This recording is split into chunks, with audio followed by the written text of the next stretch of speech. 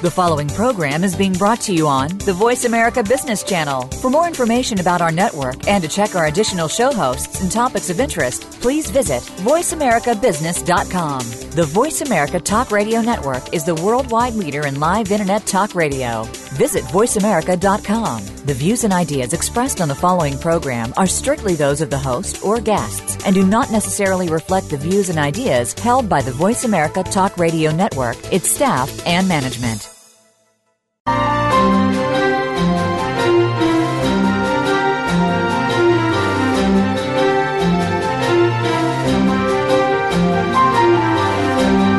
You are a visionary. You have a vision. You just need to create it and bring it to life. Welcome to Visionary Leader Extraordinary Life with your host, Kate Ebner. Our program will be an hour of inspiration from leaders who are making their visions happen, and will set you on the path to having a big impact through your leadership and the life you really want. Now here's your host, Kate Ebner. Good morning, and welcome to Visionary Leader Extraordinary Life, hosted by Kate Ebner of the Nebo Company. I'm Rachel Wold, Senior Consultant at Nebo and also the producer of this show, and I'll be guest hosting today's episode. To stay up to date on all the news from our show and other happenings at the Nebo Company, make sure to visit our website at nebocompany.com and subscribe to our newsletter. So a couple of months ago on the show, Kate and I spoke with Ann Hubert from Viacom Scratch about the Millennial generation. Scratch has tons of valuable research and insight on how millennials are both at work and at play, and we had a really great conversation. However, most of what we heard was from the perspective of people born before 1980, meaning they're not millennials. So we decided to continue discussing the topic with a strong voice from within the generation. I'm delighted to introduce my guest today, David D. Burstein, the author of the first broad book about the millennial generation that's actually written by a millennial. The book is called Fast Future: How the Millennial Generation is Shaping Our World. David is the founder and executive director of Generation 18, a nonpartisan young voter engagement organization, and the maker of 2 documentaries on the same subject. He's a speaker and commentator on millennials and has appeared on CNN, Fox News, MSNBC, in the New York Times, Boston Globe, Huffington Post, and many more news outlets. David's also a graduate of the NYU Gallatin School of Individual Study and the winner of a Do Something Award. David, thanks so much for being on the show with me today. My pleasure. Great. So, David, let's talk a little bit more about your background and also what led you to write your book, Fast Future. What made you want to become a storyteller for our generation? Well, I'd had this experience in the 2008 election cycle where I made a documentary called 1808 about getting young people to vote and the importance of the youth vote in the election cycle. And I made the film and then took the film all over the country on a big tour. We did over 1,000 events between 2007 and 2008, if you complete that. Wow. And what happened was I was meeting all these amazing young people all over the country who were registering to vote. We registered over 25,000 new voters, and I was meeting people on these college campuses and in high schools and communities, and I was saying, wow, this is really incredible. There are all these young people who want to be involved and be engaged. And at the same time, I was reading all these stories in newspapers and online and, seeing things on TV saying how terrible this generation was. It was a generation of, narcissistic people who were always bringing their parents to their job interviews, and they were all thinking about, money and materialism. And I said, well, that's not the generation I'm seeing. So I really thought that it was important to tell that story. I'm a big believer in the power of media and the power of narratives to actually advance reality. And one of the things that I've always been very conscious of is, in this particular age today, where information spreads so quickly, one might think that one story, one headline written in some publication is only reaching a small number of people. But in fact, an article that appears, as recently did, on the cover of Time magazine, calling this generation the me generation, that magazine article may only directly be read by a couple 100,000 people, but the many of those people are influencers who then go and share that information with other people and start to develop a view of people in this generation that's reflected by what they read there, and then that spreads and other people write things, and it sets off a chain reaction. So the narrative is incredibly important, and I thought it was really important to really set the record straight about who this generation was. So is part of how you see your work sort of like setting our own narrative for our own generation in our voice and not letting older people do it for us? Yeah, I think that's important. I think the best way to understand a generation in its own time is to talk to people in the generation.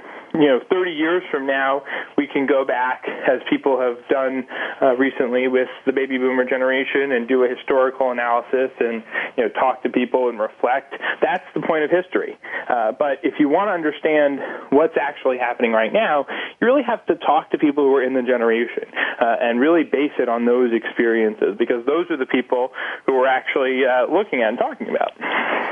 Great. So let's get more basic and start with the definition of millennials. Who are millennials?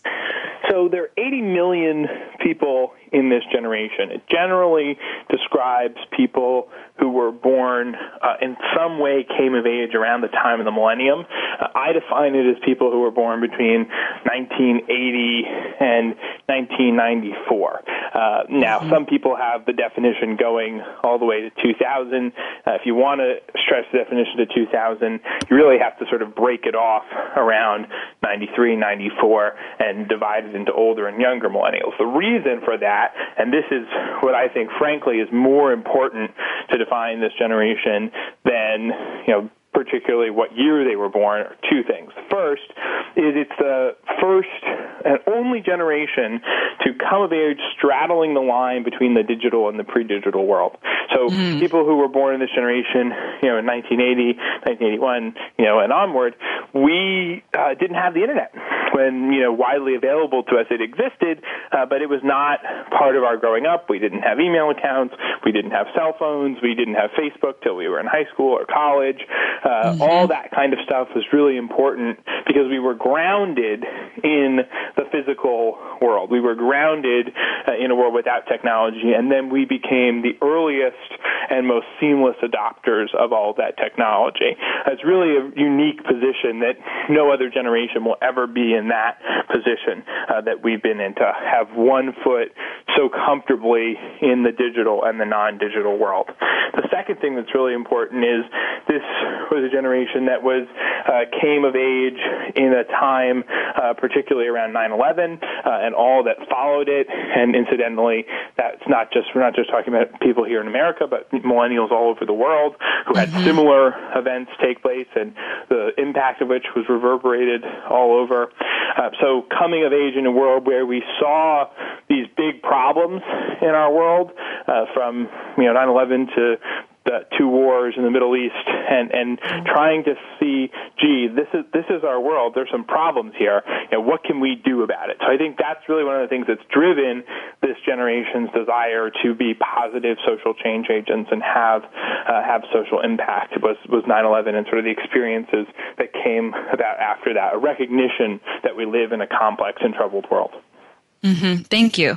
And, you're starting to touch on one of the main arguments a little bit from your book, which is that millennials are pragmatic idealists, and this blend gives us a unique perspective from which we can tackle the many problems of the world. And you might say that in the book, you sort of characterize us as the Goldilocks of the last couple of generations. Not too radical, not too practical, right, but just right. Can you say more about this? Yeah, so, this idea of pragmatic idealism is really something that I came upon when I was trying to think about how do you characterize the approach to social change that this generation has. And I was trying to figure out a word for it and came up with this idea of pragmatic idealism, which I thought was a good way to encapsulate both the incredible idealism, this desire that people have in this generation to try and change the world and do big things and go for big, and our incredible sense of practicality and trying to accomplish things in a realistic way as we go through them. So for a long time, people said, right, if you just convince everyone that you're right and your argument is the best and you're pure, everyone will get behind you. You can't compromise because that impugns your integrity.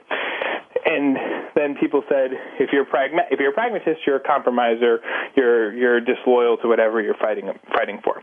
So this generation has grown up in an incredibly complex world where it's not that simple. It's not a choice between these two things. We live in a world where there are many, many players at the table, businesses, governments, nonprofits, in any kind of problem we're trying to solve. So it's really an embrace of that reality, and an embrace that there are lots of different institutions at the table. We have to work with all of them. Sometimes we work with some of them more than others. Sometimes we build our own institutions, and that our world's problems are so complex that we have to have a comprehensive approach to figuring them out. We can't just have a pure heart and hope that everything will turn out right in the end. Mm-hmm. So can you give some examples of this pragmatic idealism in practice? They're all over, and I should emphasize this is not just when it comes to politics or sort of social activism. This is, I think, how people think about their life and major decisions. But I'll give you one example. You spent some time for the book out in Wilmington, Ohio, which is one of the places that was hit hardest in the economic crisis. At one point, unemployment in Wilmington was as high as 19%, and they lost 7,500 jobs in one night when a DHL plant closed there. And these two guys, Mark Rembert and Taylor Stuckert, they had grown up in Wilmington. They had left to go to college, and they came back and they saw what was happening to their hometown, and they said, gosh, we should do something about this. Now, what had happened in Wilmington was the result of a global economic crisis. They weren't economists. They couldn't, figure out how to solve that big problem, but they saw something that they were passionate about. They loved their hometown. They were eager to try and do something about it. They wanted to fix something, help in some way, and they were, leaders. They knew how to figure things out. They knew how to build things. So they created an organization called Energize Clinton County, and they started a fellows program to bring young people back to Wilmington to teach businesses about the skills of the new economy, social media and e-commerce. They created a marketplace for people in town to buy local products and educate them about the importance of buying local products and keeping money in the community.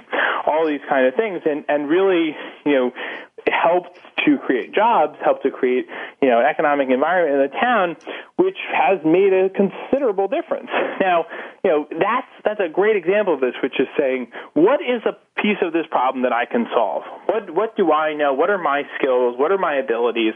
How can I contribute to this in some way? And what am I passionate about? What do I care about? And how can I match those two things with my time and my desires, with what I want to do in my life? And that is, at its essence, pragmatic idealism. This idea that, by choosing what kind of company you want to work at, by, overwhelmingly, millennials say that they would happily work at a company that pays them less if they had greater social impact. That kind of calculation is, again, a kind of pragmatic idealism, saying, it's not just about money, and it's also not just about trying to have this pure impact. It's about both at the same time. Mm-hmm. Thank you. That's a really powerful story, and I just want to say that your book is filled with stories like that. Really taking stock of where you are, what you can do with what skills you have, even at this maybe young age, and moving forward from there. So, David, it's time for our first break, but we'll be back with more Visionary Leader, Extraordinary Life with our guest, David Burstein, in just a moment. Stay tuned.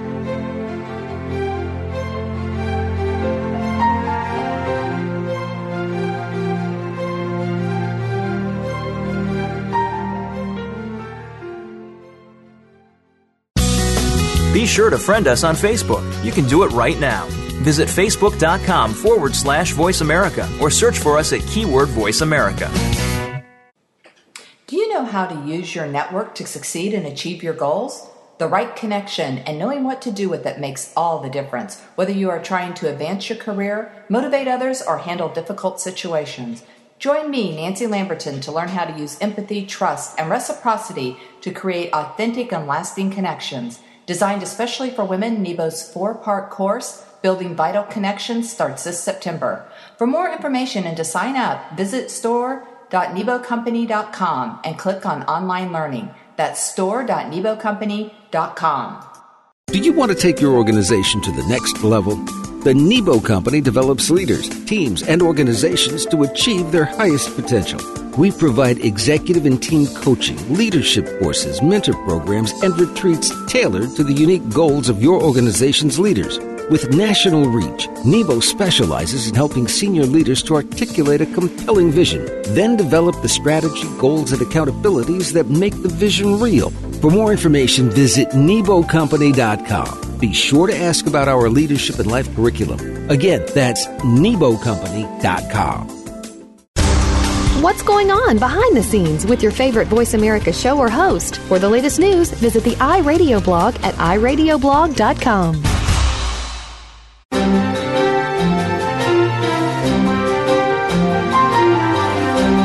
You're listening to Visionary Leader Extraordinary Life with host Kate Ebner.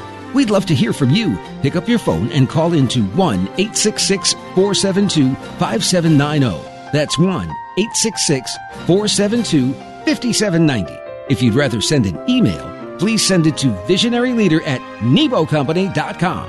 Now, back to today's program.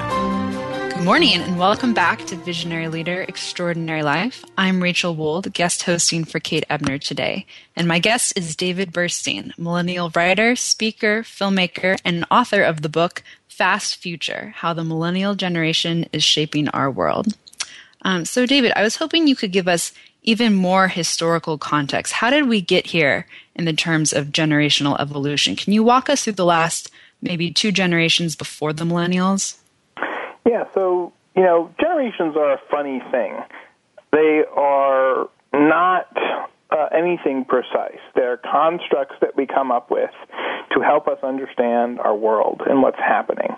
There's no meeting of the generation where everybody sits down and says, gee, what's our name going to be? What's our cutoff year going to be? How that are we going to move forward? That would be convenient. Mm-hmm. Yeah, it would be, right? It would make my job a lot easier. But there's not, and so we debate what we call ourselves. Some people call this generation millennials. Some people call them Gen Y. Some people call them the I generation or the connected generation. There are all sorts of names and terminology for it. And, whatever sticks. And the same will be true of other generations as well. It's actually, on a totally different side note, it's a kind of interesting process because there's really nothing else that comes about like this.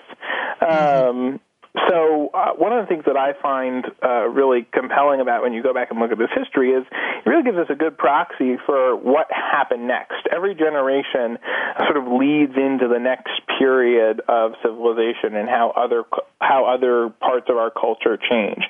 So if you go back to, we can even go back as far as the greatest generation who fought in World War II, who sort of, people who came of age, or, partially around the time of the Depression, people who, are in many cases my grandparents of millennials, and they really came of age in a world in which every penny mattered, where life was about making sure you had a good job and you had a secure job, a real sense of pride.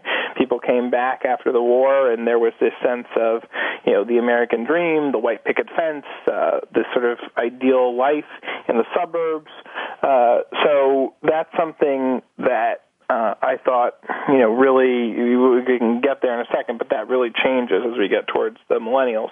Then you go to the baby boomer generation, which up until the millennials was the largest generation in history, coming obviously up during the 60s and a very tumultuous decade. I talk a lot in the book about the difference and the contrast between the 60s and today and the similarities and the differences. That was very much a period of idealism as opposed to pragmatism. There were some moments of pragmatic idealism, but a lot of idealism in that period, and great struggles for civil rights and for ending the war in Vietnam. And then we move on to Generation X, and what sort of there's a lot of, I think, popular misconceptions about the generation as a bunch of slackers and things like that, which I don't find to be particularly true. But in many generational analyses, they're sort of a unfortunately forgotten generation.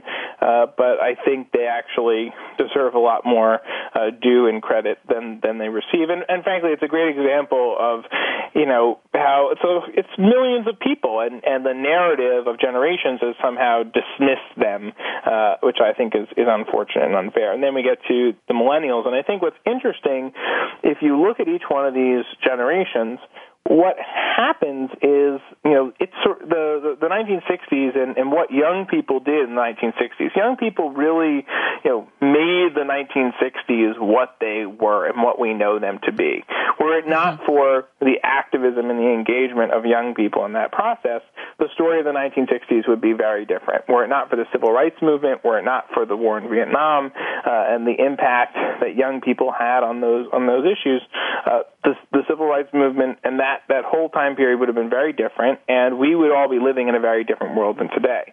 Similarly, if you look at what's happening in this generation, the impact of the millennials is really to push all of us into the future. The digital world, the world in which technology governs so much of our lives and is a seamless part of everything we do, where we care about businesses and their social responsibility and their ethics and what they're doing and how they're using our resources. All of those things are really things that millennials have pushed to the forefront and are going to become mainstream practices for the next 20 or 30 years. This kind of world in which change is fast and change is constant, as I write in the book, this idea of the fast future, where the line between the present and the future is increasingly blurred, where we look at change and the future as something that is coming right at us, not something that's years and years away. That's going to be the tone for the next 20 years, and this is a generation that really understands that better than anyone else. So it gives us a real leg up. So to understand the millennials is really to understand the future, and to understand young people in general is to understand the future. So that's what I think is really important to think about, not just as a generational question, but as a question of the future. Great. Thank you for making those distinctions for us. That was really helpful. I want to turn and look specifically at millennials and politics. You've written several pieces, most recently during this month's government shutdown. That one was in Huffington Post, urging young people to take a greater role in the political leadership of this country. And however, you note that, lots of millennials think that they can have a much greater impact by starting maybe a socially conscious business or through other ventures other than politics. So my first question on this is, how do we persuade the right kind of millennial problem solvers, the right kind of millennial leaders to run for office today? Well, it's a very important thing, because we have a deficit of leadership in our government right now. It's young people, it's old people, but we do not have a government that is capable of solving our biggest problems. It's not a question of Republicans or Democrats. This is about everyone. There was a poll the other day that said that something like 45% of all Americans would happily replace everyone in Congress with a random group of people. They don't even know their names. They would rather a random group of people be serving in Congress than the people who are there. Not a great vote of confidence. Not a great vote of confidence at all. And I think that that's something that we should be very concerned about, and we should be very, very, very much thinking about how do we fix that. Young people have an incredible style of leadership. We're open, we're collaborative, we want to think about things in new ways. So these are the perfect people to lead. And when you think about the impact that government can have, if a bunch of young people actually got together and were part of a movement for political change, you could change the course of all these problems. Young people are the natural people to help move us out of this broken process because of the kind of leadership we have, because of the kind of values we have. We need to get out of the business of promoting career politicians and think of politics as service. and really bring young people into the system in a powerful way. And it has to happen collectively. If one young person runs, that doesn't solve the problem. It needs to happen as a collective action, a group of people standing up and saying, this is a movement, we're doing this together. And then when they go into Congress, they can really represent a sizable block and have an outsized impact on how things happen. This generation has more at stake than anyone else. We're going to be around longer than anyone else, so anything that happens, we're going to be living with the consequences for longer than anyone else. So it's really important for this generation to have a seat at the table. Really high stakes here. Thanks. So let's talk more about, you mentioned open, collaborative style of leadership. How do you think millennials conceive of leadership differently, and how would they demonstrate leadership differently than government officials of maybe the past or even the present day? So, where the talent is in this generation, this is also a part of it, is young people are going to start businesses and nonprofits if they want to change the world, if they want to have an impact, right? So you think about, what do those organizations look like? And those are the kind of things we should model in government, this idea of innovation, being able to try new ideas and experiment. Those are the kind of things it's very hard to do in government because people are very stuck in their ways. So it almost is really essential to have an apolitical perspective. When you look at a problem from the perspective of, how do we make this, how do we solve this as best we can? You get a different answer than if you look at it and say, what's the politically correct thing to do? So I think that's where we need to move to. Thank you. David, I'm going to read a quote from your book, and in it you mentioned a young man named Wael Gonim who helped spark the Egyptian revolution from 2 years ago by creating a Facebook group. And you quote him saying that, in his case, there's no concept of, I'm the leader, I'm the one who tells people what to do. In the next few years, we're going to experience a new wave of leadership, or what we call the hero, where the cause is actually the hero. So what he's highlighting is this amazing shift from the concept of individual heroic leadership to the collective we united around a cause. Do you see that happening among millennial leadership today, connecting around a cause rather than a person? Absolutely, and I think it's happening. It's happening in just about everything. I mean, I write for Fast Company, and one of the things we always try and do at Fast Company is focus on the people behind ideas and innovations, as opposed to, this is something that's happening. Because at its core, we're humans, and we respond to people. We respond to other people. And it really is, I think, the golden age of community right now. Robert Putnam wrote a book a couple years ago called Bowling Alone, in which he argued that we had this terrible collapse of community all over America. People were not going to churches, they weren't going to bowling leagues, and all this stuff that had once been considered sort of the bedrock of communities. Mm-hmm. And while those things may still be true, what's happened is something really powerful, which is we've replaced those things with this incredibly vast new global community where, you don't need to be defined by the borders of your street or wherever it is you live, but you can be part of communities around ideas. You can see a person somewhere and you can say, let's collaborate, let's work together, let's think about these things together. And I think that's really one of the things that's pushing this generation that direction. We want to go forward as a collective group of people. So it really, for any movement to succeed, if you look back through history, you have to have a person there. You have to have a person that people can connect to and relate to. It's not about technology. Technology facilitates connections between people. The technology in and of itself is not how things actually change. If you don't have good people, the technology is useless. Got it. Thank you. It's a really fascinating idea of a community of ideas rather than a geographic community. We're going to have to take another break right now, but when we return, let's look to the future and what that might be like when even more millennials are in positions of leadership. This is Rachel Wold, and you're listening to Visionary Leader, Extraordinary Life.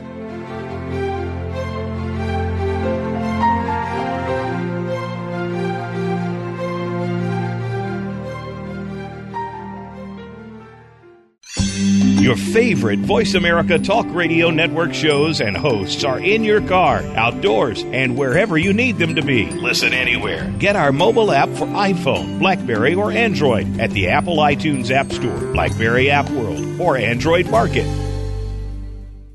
Hi, I'm Joe Swedish, CEO of WellPoint. We proudly support the March of Dimes and all they do to reduce the rate of premature birth in the United States. Though premature births have recently declined, still 500,000 babies are born too soon each year.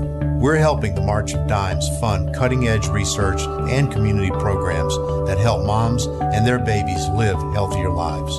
Please visit marchofdimes.com and join us in working together for stronger, healthier babies. Do you know how to use your network to succeed and achieve your goals? The right connection and knowing what to do with it makes all the difference, whether you are trying to advance your career, motivate others, or handle difficult situations.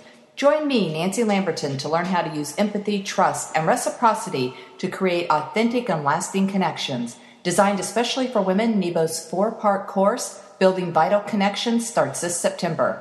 For more information and to sign up, visit store.nebocompany.com and click on Online Learning. That's store.nebocompany.com. Think you've seen everything there is to see in online television? Let us surprise you. Visit voiceamerica.tv today for sports, health, business, and more on demand 24/7.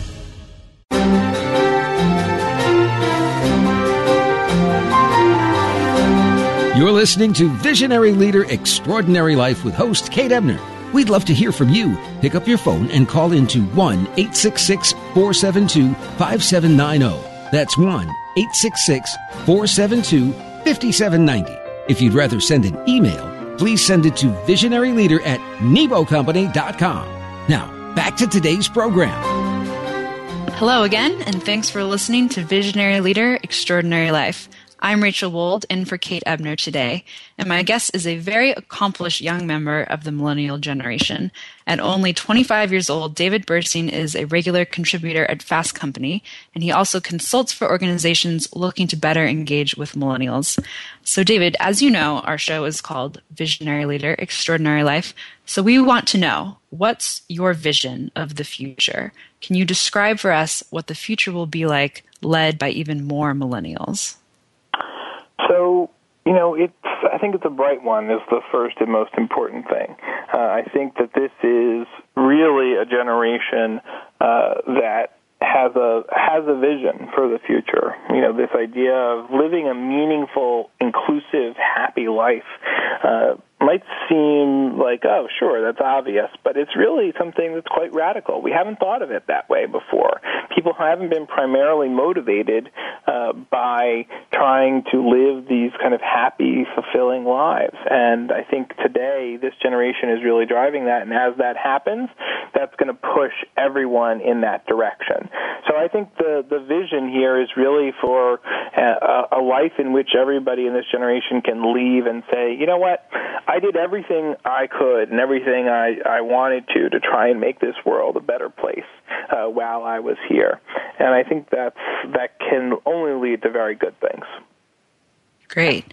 That is a really big shift. Of course, we imagine that throughout history people have, pursued happiness, but that really hasn't been the case. And we're seeing today lots of studies about happiness, books written about happiness. So that really is one of the key focuses of our generation. So David, where do you see your role in this, bright future? Where do you see yourself maybe 25 years down the road? Well, I try not to think about that too much. I hope that I'll be doing what I'm doing and telling stories in one way or another, I'm sure, because at its core, storytellers is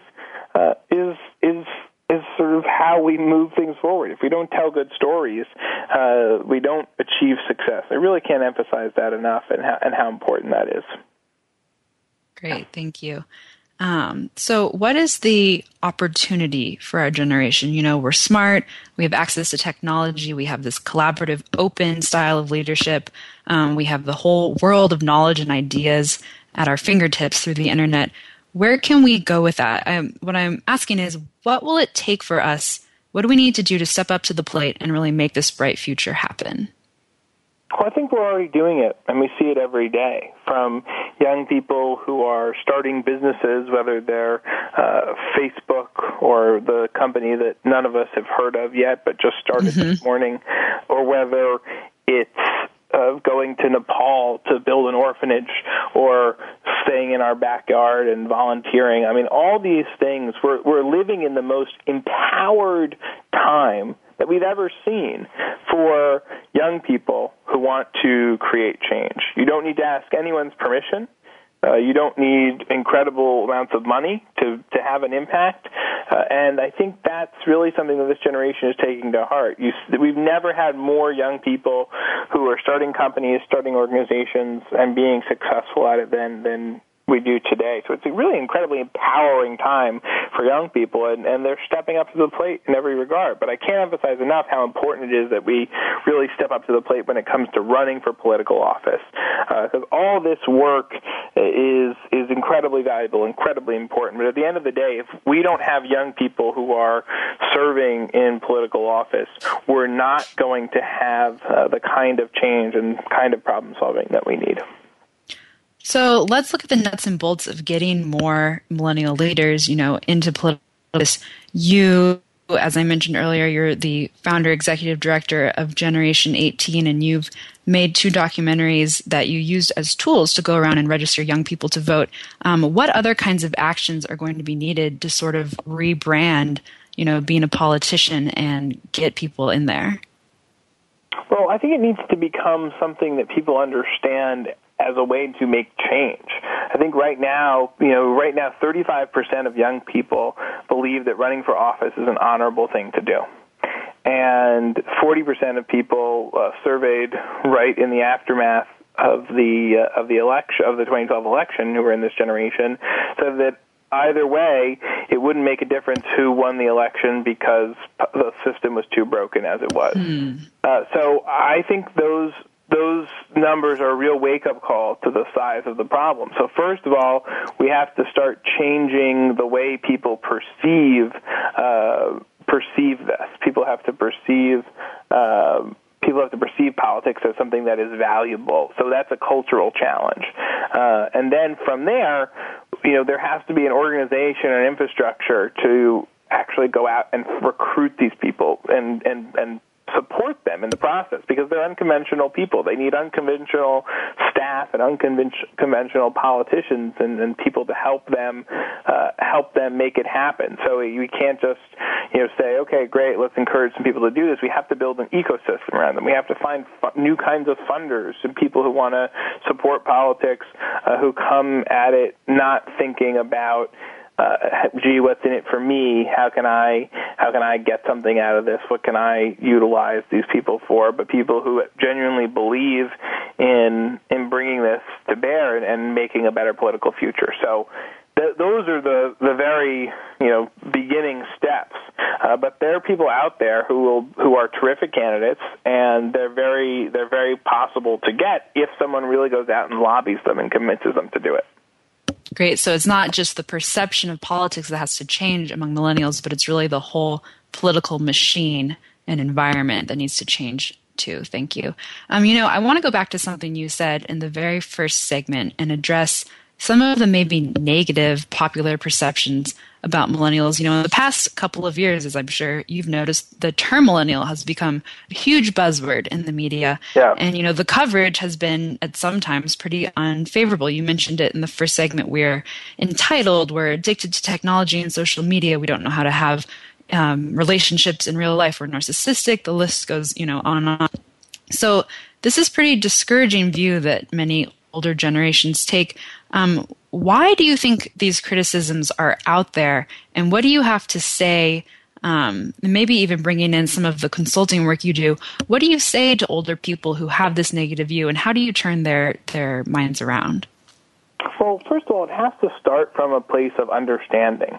We can't have this conflict between generations. It's not healthy. It doesn't help anyone. So I'm very opposed to any kind of generational warfare or generational opposition. So that's the first thing I'll say. Which, of course, is an easy way to get clicks in the media, is by painting a conflict. Absolutely. Right? Absolutely. And I think a lot of the problems that we see in a lot of workplaces are a result of that, which is, tensions that maybe no one in the workplace has ever done anything to merit that, but those people have read articles and they feel that it's lingering there before the surface. So I think companies in particular, where a lot of this is happening, need to have open conversations about the fact that there are, yes, people of different generations working in the office, and you should embrace that, and people should understand that. So I think that that's one thing that I think is really important. That companies play a big role in this, and there's it's a win-win-win for everybody. Mm-hmm. It's not. It actually helps your business to have people who are more productive, who are working better together. So that's something I really think we should be doing more. The other thing that I'll say is I think that we need to have an understanding of where people in the generation are actually coming from. The fact that I'm walking around on my phone, to someone of another generation, you probably had this experience, right? You're sitting there on your phone in a meeting, and you have to tell everyone, no, I'm really taking notes, right? Mm-hmm. And the genesis of that is that the assumption by older people is that if you're sitting there on your phone, you must not be doing anything too important. And I think that is a very unhealthy notion, to think that somehow because something takes place on a phone, it's lesser or it's other. And I think that's a big difference. For people in this generation, the phone is part of reality. It's not an alternative reality. It's part of our reality. So I think we really have to make sure that we're being conscious of that. We have to make sure that we're as opposed to parents saying to their kids, take your phone away from the dinner table, parents should ask their children what it is they're doing on their phone. Who are they talking to? Because they might be talking to a friend who's in crisis. They might be talking to someone who really needs their help. So we really have to look at all these things and just be understanding of each other, and understanding that just because someone's on a phone doesn't mean they're not present, doesn't mean they're not doing important things. And just because someone is older doesn't mean they understand all these things or should just accept whatever it is that a younger person does.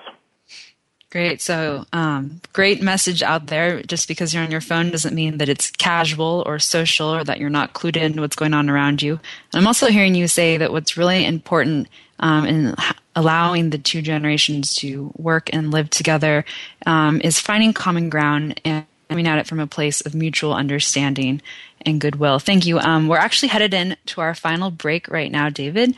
But I am really enjoying the conversation today with my guest, David Burstein. My name is Rachel Wold, in for Kate Ebner, and we'll be right back with Visionary Leader, Extraordinary Life. Thanks.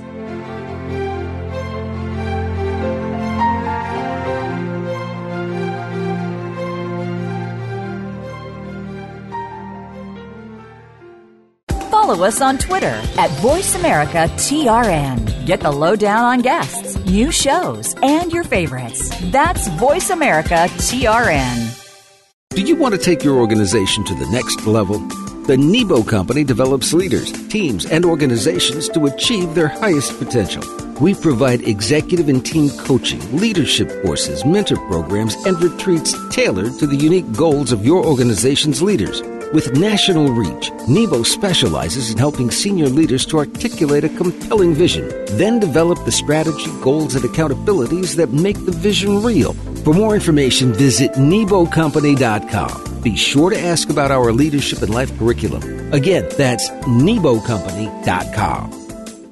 Hi, I'm Joe Swedish, CEO of WellPoint. We proudly support the March of Dimes and all they do to reduce the rate of premature birth in the United States. Though premature births have recently declined, still 500,000 babies are born too soon each year.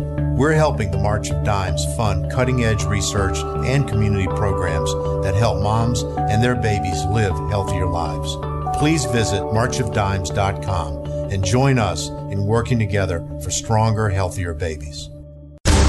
What's going on behind the scenes with your favorite Voice America show or host? For the latest news, visit the iRadio blog at iradioblog.com.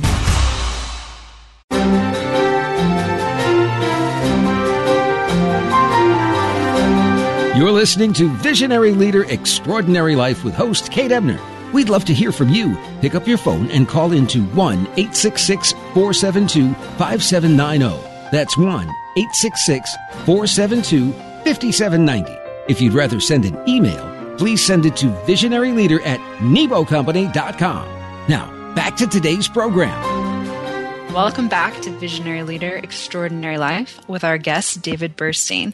I'm Rachel Wold, guest hosting for Kate Ebner today. David, thank you so much for sharing your really deep insight and knowledge into the millennial generation with us. I want to lay out a situation for you and ask your advice. Say a young millennial, maybe he or she is 18 or 20, 25 even, they read your book and they feel inspired by reading about all the great things their peers have done, but they're not really sure how to harness all of the advantages about their generation and go out there and make a difference. What advice do you have for millennials looking to find their purpose in the world? It's really a great time for young people to find purpose and find meaning and to actually turn that into action. So I encourage everyone to think about what is it that you care most about in the world? What is it that matters to you more than anything else? And how can you do something about that?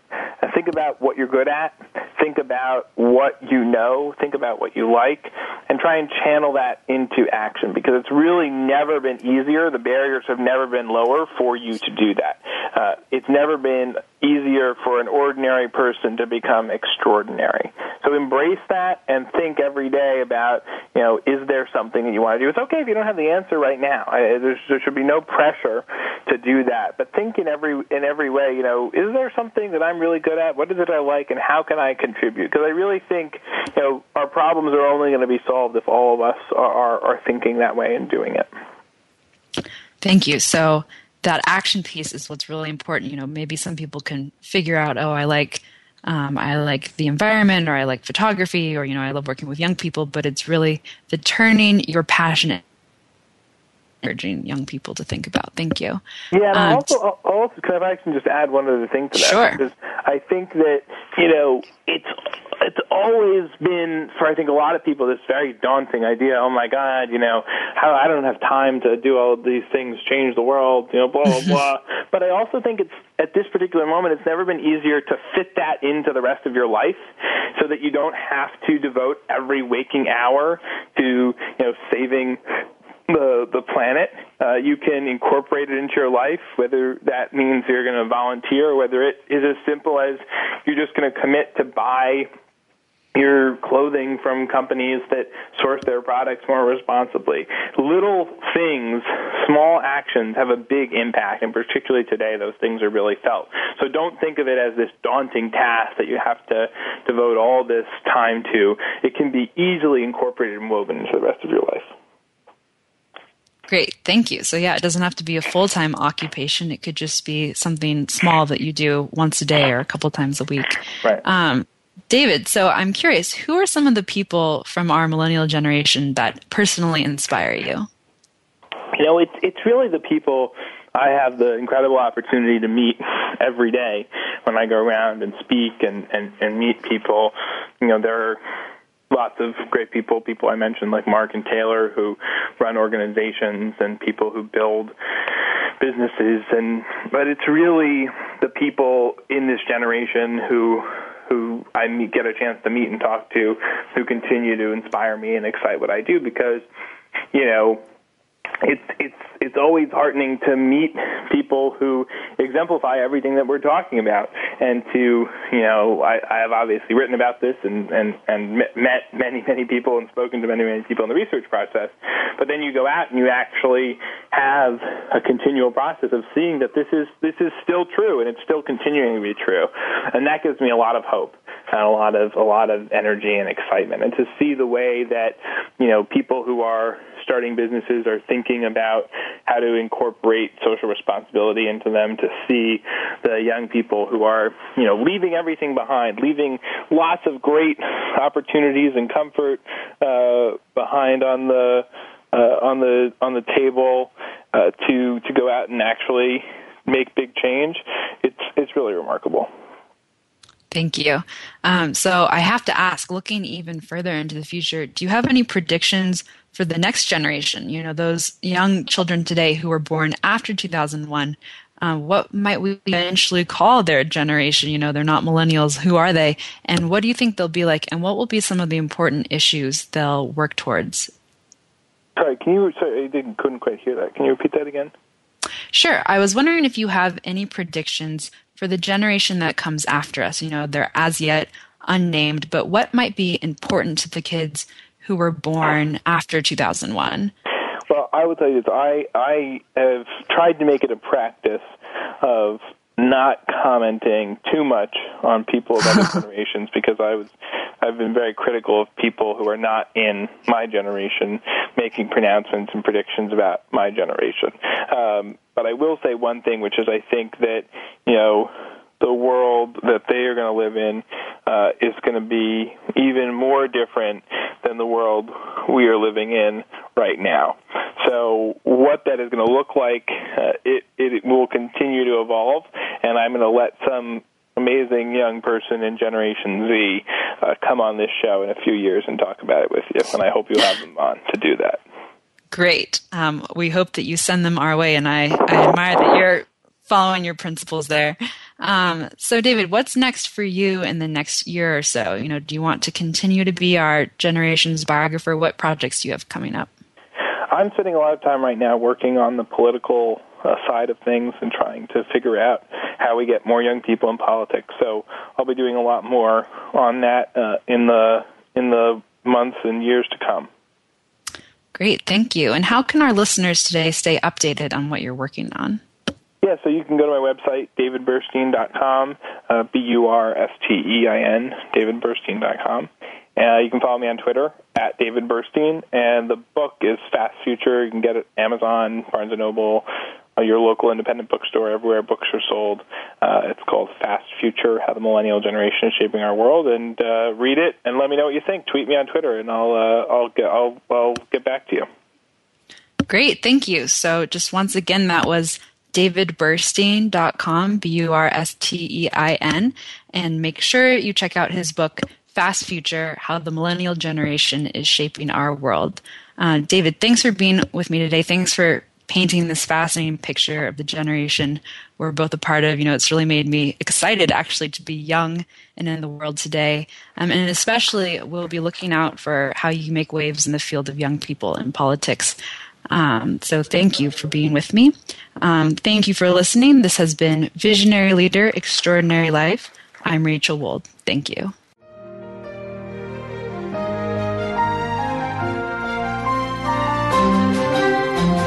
We sincerely hope you've enjoyed hearing from leaders who are using vision to create an inspiring future. Please join host Kate Ebner for another edition of Visionary Leader, Extraordinary Life next Monday at 8 a.m. Pacific Time, 11 a.m. Eastern Time on Voice America Business Channel.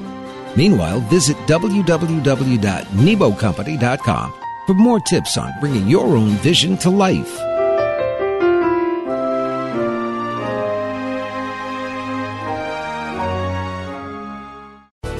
Thanks again for listening to the preceding program, brought to you on the Voice America Business Channel. For more information about our network and to check out additional show hosts and topics of interest, please visit voiceamericabusiness.com. The Voice America Talk Radio Network is the worldwide leader in live Internet talk radio. Visit voiceamerica.com. The views and ideas expressed on the preceding program are strictly those of the host or guests and do not necessarily reflect the views and ideas held by the Voice America Talk Radio Network, its staff, and management.